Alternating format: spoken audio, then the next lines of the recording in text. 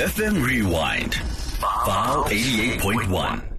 Just yesterday, a lot of cars made their way back to Gauteng as, of course, we have to get back to normal life. And in light of that, the Gauteng Traffic Police has intensified law enforcement operations across the province of Gauteng, and obviously looking at major routes like your N4, N12, N1, as well as the N3. And to speak to us more about this is a representative from the Gauteng Traffic Police, who is Sello Maremane, to tell us more. I mean, after all, it has been recorded that at least 290 lives have unfortunately been lost on our roads this festive season in Gauteng only. But to tell us more about that, as I had said, is Sello Maremane. Sello, thank you so much for taking the time to speak to us. Welcome to Area Code.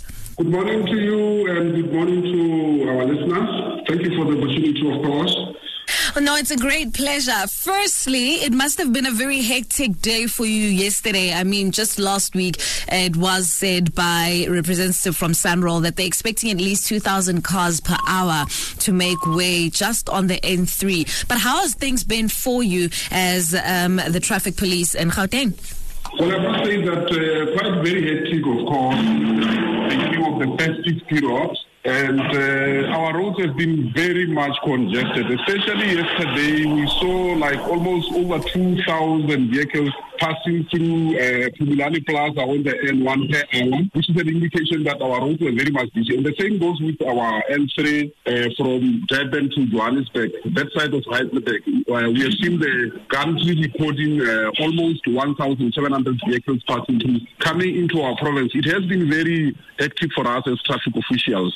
Unfortunately, yes, we have lost some lives. I mean, 290 people have since perished on our public roads since the beginning of the festive period, meaning from the 1st of December until now, we have lost 290 lives, which is a very, huge figure if one makes comparison to the previous years. Although just one person lost is just too many for us. Yes. Well, you did also mention in your statement that some of the reasons are due to jaywalking, unsafe overtaking, as well as speeding, driving under the influence, and also reckless and negligent driving as well. And that's the reason for these deaths. Have anybody been brought to book for any of these offences? Of course, yes. Let me tell you, even yesterday, we still have pockets of people who are just not complying with the rules of the law. Just yesterday, we caught a person doing 211 kilometers per hour on the N4 freeway, where they were supposed to drive at a maximum speed of 120 kilometers per hour. Over and above, when one looks at our statistics in terms of people who have been arrested, let me tell you that we have arrested almost over 130 people for overspeeding, combined with people who have been driving under the influence of alcohol.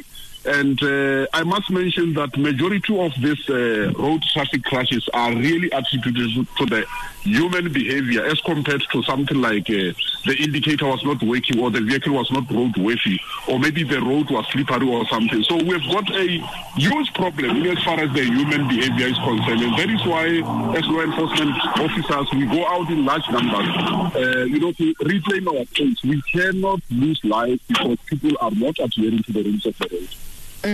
That is so true. That is so true. And will the quest on making sure that the law is abided to carry on, as of course people have come back, but there are still people that are still in their different places and homes? That's correct. We continue to deploy our traffic officers in large numbers, and our law enforcement operations are continue.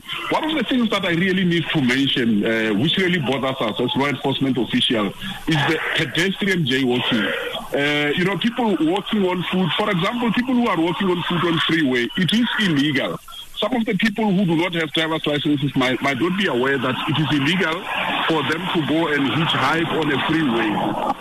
If a vehicle drives at a speed of 120 kilometers per hour and a person stands along the side of the roadway, when that vehicle loses control or something, or they get distracted, the chances are they are going to hit that pedestrian. So we have seen our pedestrians dying in large numbers. For example, when they go to places of amenities such as parks, shebeens. They go and enjoy themselves, consume alcohol. The next thing that they do, when they cross the road, they do not cross the road where it is safe to do so, for example, at an intersection or a robot. So we are appealing to our motorists to really look out for pedestrians, because they are the most vulnerable group when we analyze our statistics. Well, thank you so much for your time, sir. All the best. And I can hear you busy. You sound like you're on the road already. May you be safe. And also thank you for doing the good work that you're doing on our roads. Thank you very much for having afforded us the opportunity, and enjoy the rest of the day.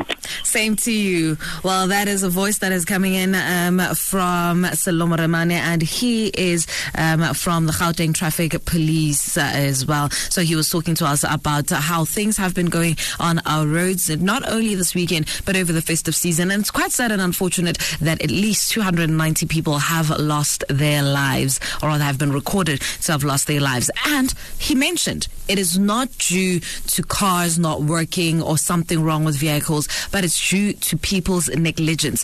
When are we going to let such end? When are we going to get to a point where we are adhering to the roads, where we are adhering to the rules, in fact, the laws of this country, period? That's the question that, of course, I am asking myself, and I think you should be asking yourself as well, as a listener and as a citizen of South Africa.